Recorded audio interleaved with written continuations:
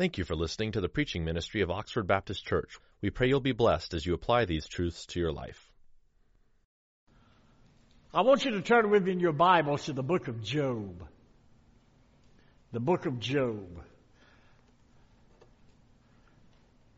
A father like Job. That's the title of this message. Stand as we read together from the book of Job. Scholars say that the book of Job perhaps is the oldest book of the Bible. Predates Genesis. Unbelievable. Let's read these words together. Look with me. I'll be reading from the New English translation. There was a man in the land of Uz whose name was Job. And that man was blameless and upright, and one who feared God and turned away from evil. There were born to him 7 sons and 3 daughters. He purchased 7,000 sheep, 3,000 camels, and 500 yoke of oxen, and 500 female donkeys, and very many servants, so that this man was the greatest of all the people of the East. His sons used to go and hold a feast in their house, each one on his day, and they would sit and invite their 3 sisters to eat and drink with them. And when the days of the feast had run their course, Job would sin and consecrate them.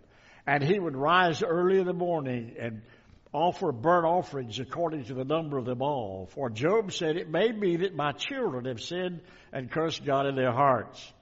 Thus did Job continually. Let's pray. Father, thank you for this beautiful day. Thank you for the day that we remember fathers. And I pray, Heavenly Father, that as we share your word, that your Holy Spirit would speak to us, giving us encouragement and giving us commitment. In Jesus' name, amen. Thank you, and you may be seated.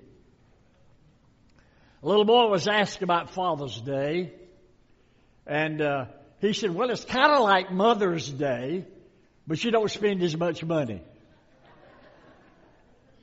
I thought that was a pretty accurate description. This is a statistic from long ago. This came from the Bureau of Prisons. The greatest amount of long-distance calls are made on Mother's Day. And the greatest amount of collect calls are on Father's Day.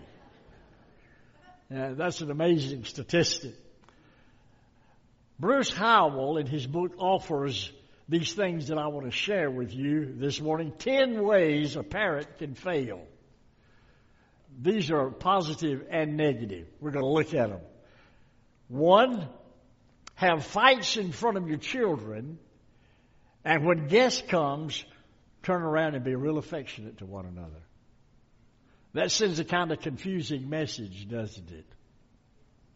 All right. Are we supposed to have fights in front of our children? No.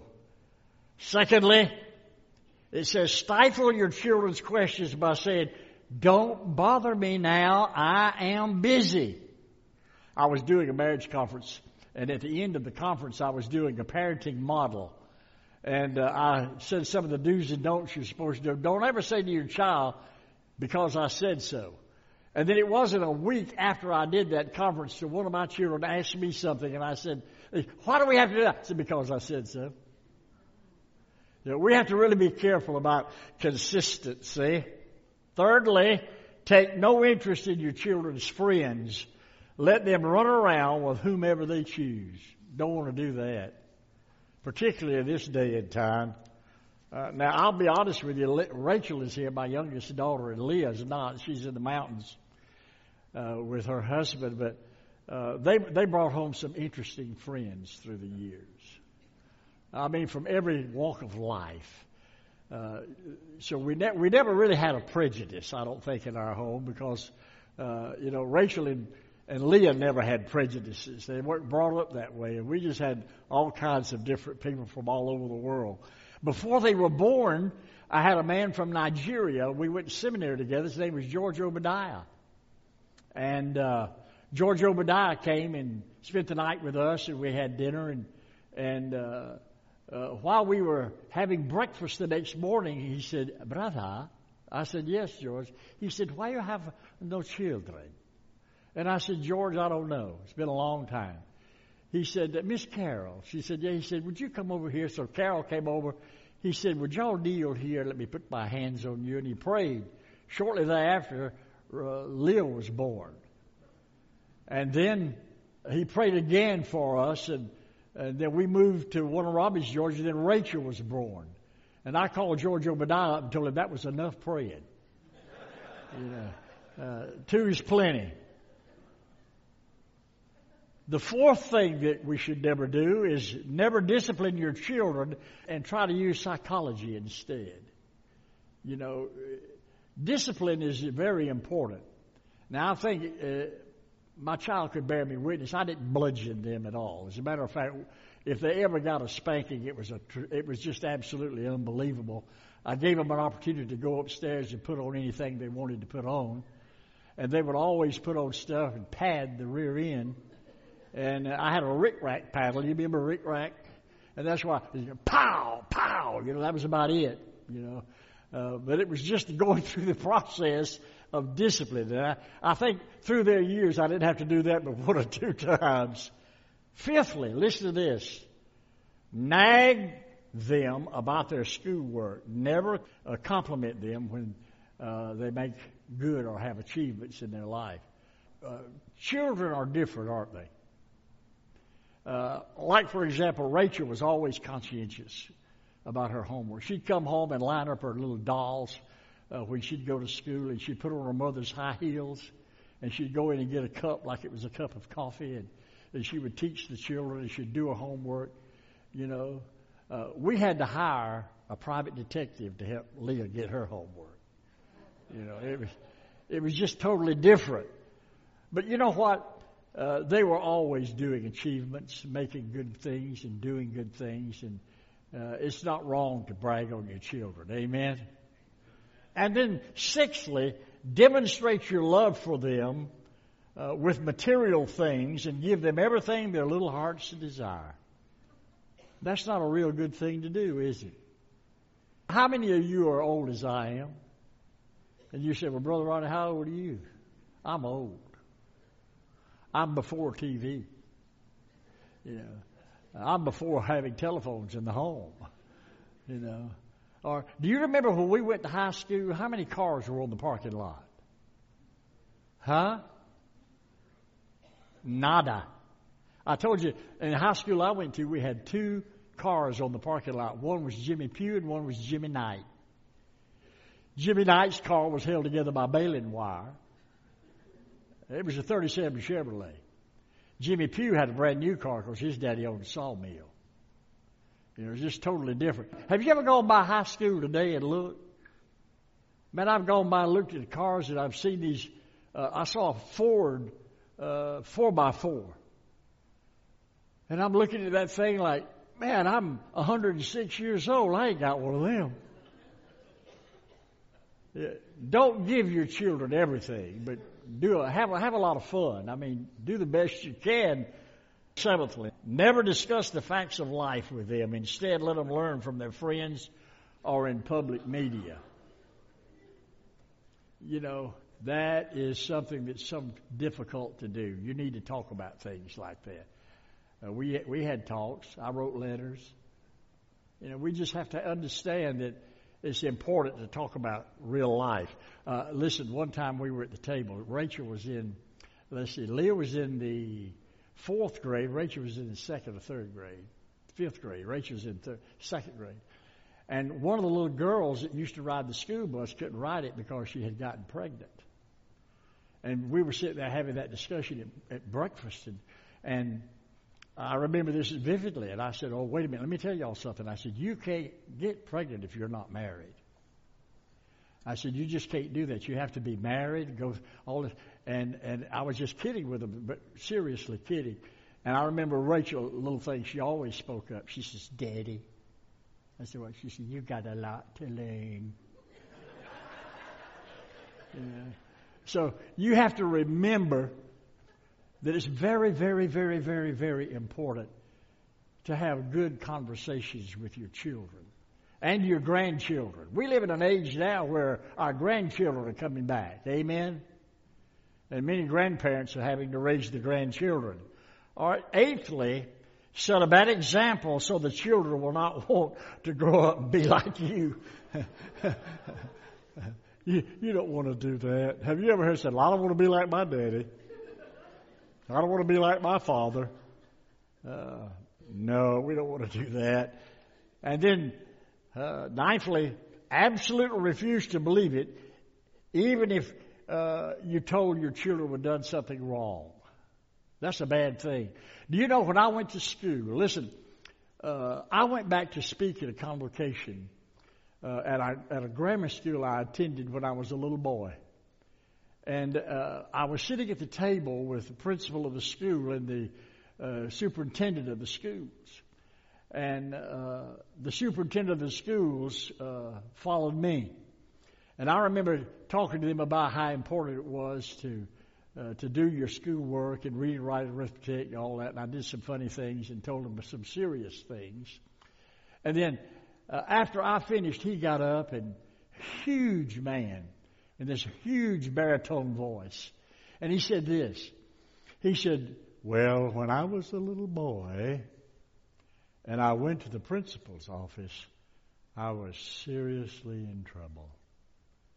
He said, to show you how times have changed, today when you go to the office, the principal is in trouble. And do you know what? Let me tell you something. I want you to listen to me carefully, grandparents and parents.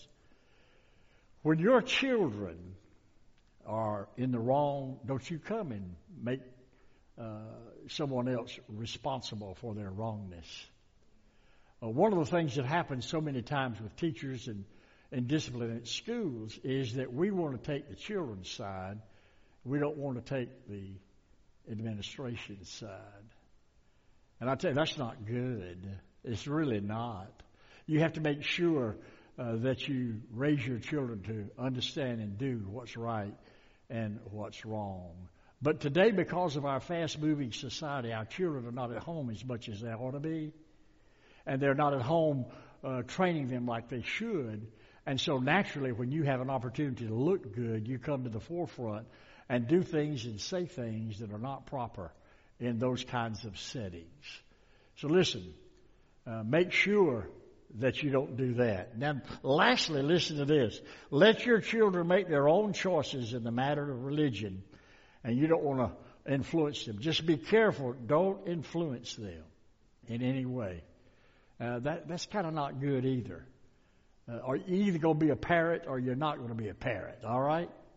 And you need to raise your children up in the love and the admonition of the Lord, and you need to guide them in making decisions. Now, you don't make them make decisions, but you guide them in making the right decision. Rachel will tell you, and Leah, I didn't make them do things. They went to other people's churches, and they ventured out and do that. When I was a young boy, I did that too. I went to a Catholic church one time back in history, and it was all in Latin. I'd never kneeled so much in my life. And when it came time for the Eucharist, they wouldn't let me do it. But I was there with the group that I was with, and then after church, we went downstairs, and they had a fellowship for youth and a jukebox. We had the best time, and I said, I'm going to be a Catholic. I'm joining this church. But I'm just telling you, it's not wrong to visit and do things as they grow up. But you need to raise your children on a firm foundation. The Bible says, for this cause shall a man leave his father and mother and shall cleave unto his wife, and they two shall become one.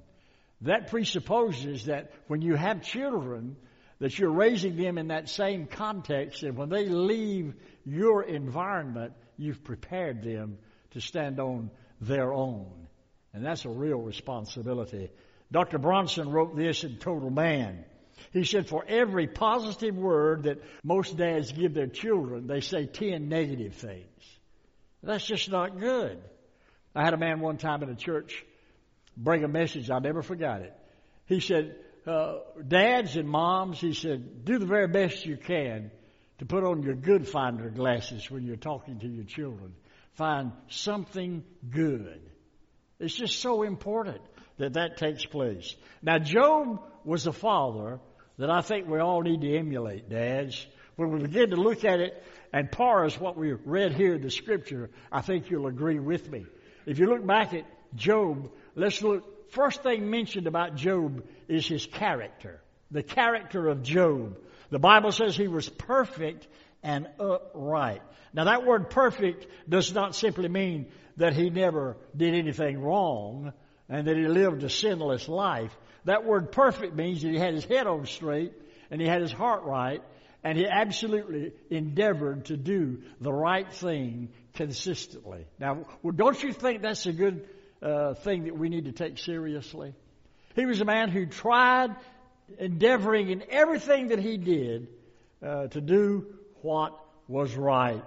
Man, listen, for a home to be what it should be, the father must know who he is and have his head on straight. It's so important. And secondly, look, the Bible said he was upright. That means he practiced honesty and integrity in all of his business dealings with his fellow man. Now, boy, that is really needed in our society today. In other words, when Job did something, he did it above board, never under the table. He never did anything wrong when it came to his business dealings, and the Scripture talks about that. Here's what's so interesting about Job and wanting to have a good character, is that's the first thing mentioned about him in the Bible.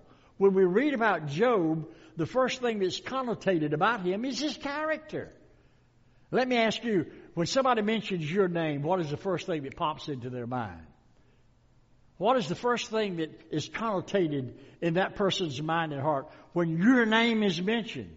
Wouldn't it be awesome if when my name was mentioned, they'd say, "Oh, Ronnie, yeah." You know, I don't care if they say he's got one brick missing and his driveway don't go all the way to the carport. You know, that's all right. But I want them to know that I'm a man that loved God, loved my family, and tried to do the right thing. Now, that's so important. The Bible says that his everyday life revealed his character and his walk with God. And then the Bible says he feared God and eschewed evil or ran away from it. This is the secret of Job's physical and mental equilibrium. He absolutely had a relationship with God that was accompanied by his morality. Man, we need that today, don't we? He was just absolutely a man who tried to do what was right. Proverbs 14:16 says this, "A wise man fears and departs from evil. The fear of God gives a man power to avoid evil." Proverbs 16:6. "And by fear of the Lord, men depart from evil." We need that today. We have so many things happening in our world today that it's mind-boggling.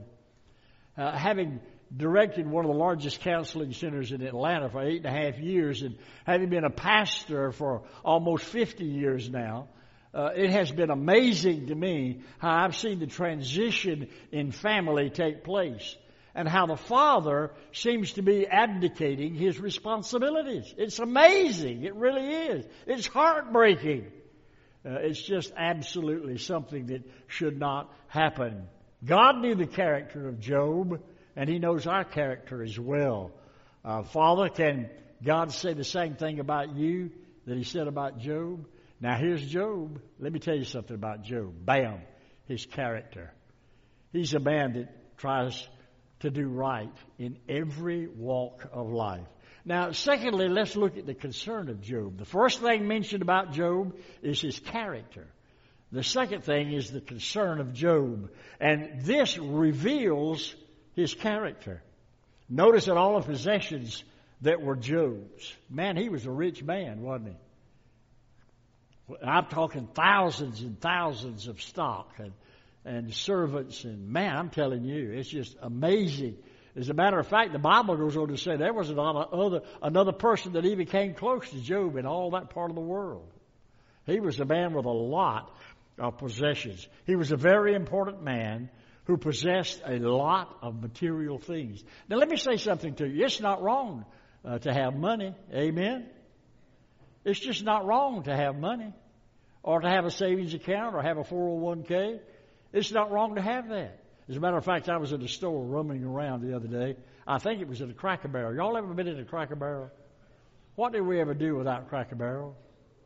Anyway, there was a little plaque over there that said, money is not everything, but it's way ahead of what's in first place.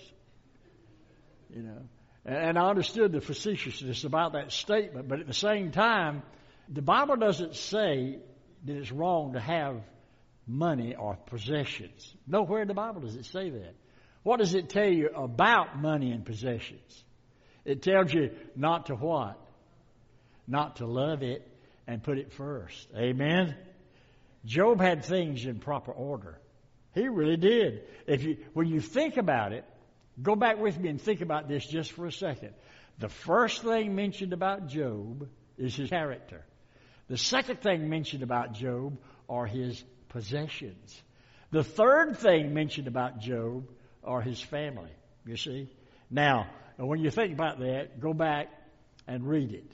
Job's character, his relationship with God, his relationship with his family, and then his relationship with things. I think that's the way it ought to be. Not the other way around.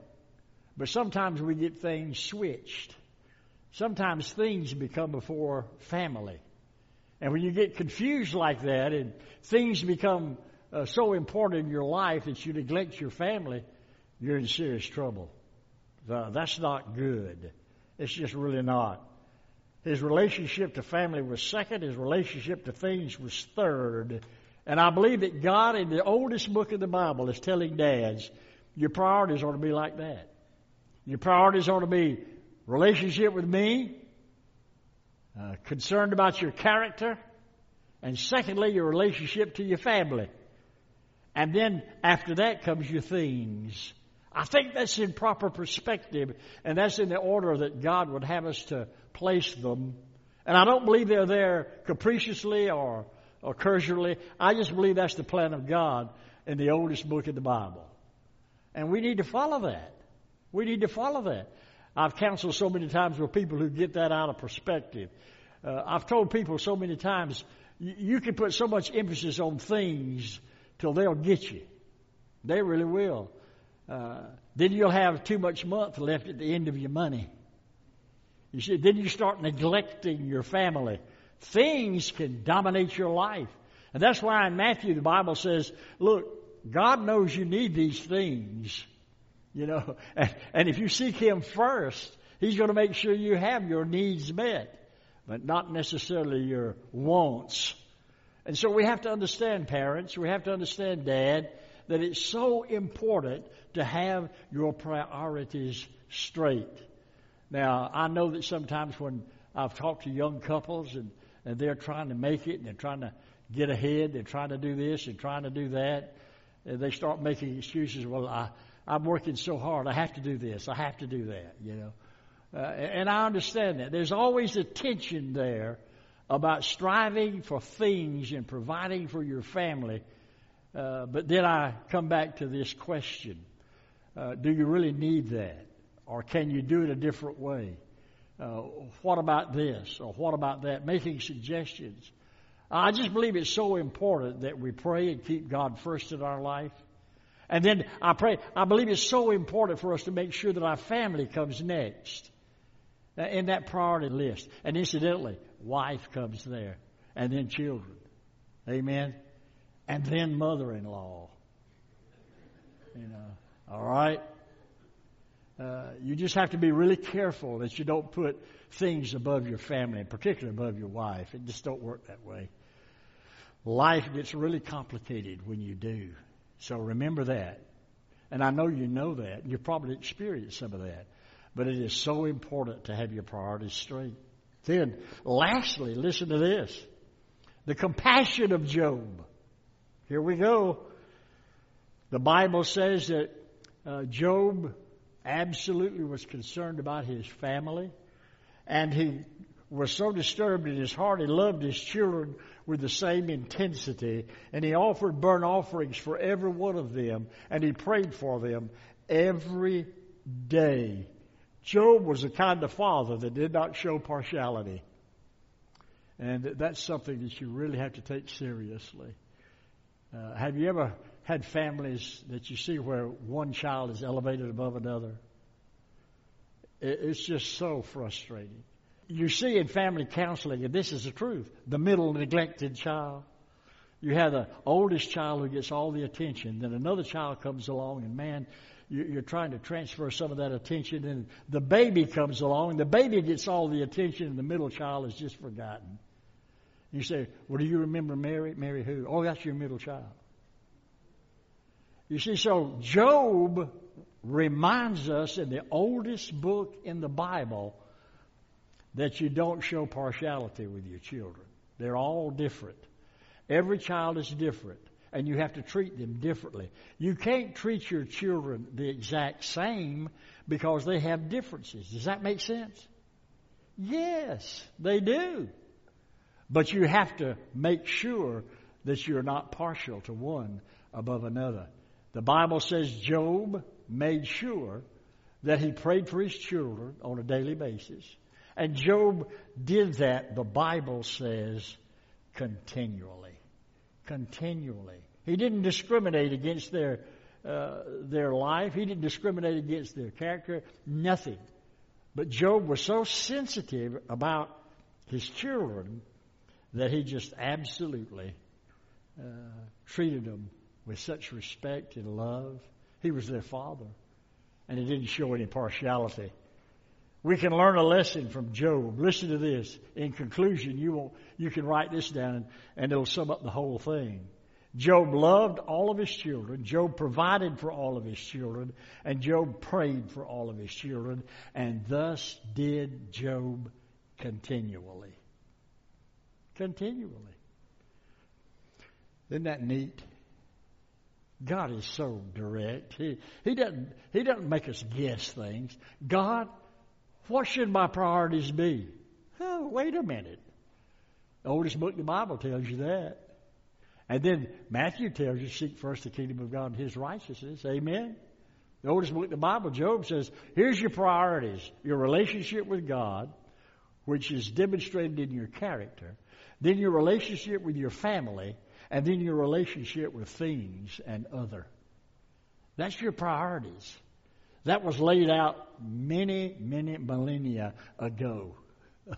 So, therefore, God help us to be a dad like Job. Amen? I'm telling you, every time I read this, I'm convicted. I'm even convinced that if you just do it God's way, something seriously wonderful will take place. It really will. Oh, I did this just for Rachel. She had never heard this. You ready? All right, I want to ask all the dads to stand up. Would you do that? Walk a little plainer, Daddy, said a little child so frail. For I'm following in your footsteps, and I don't want to fail. Sometimes your steps are very plain, and sometimes they're hard to see. So walk a little plainer, Daddy, for you are leading me.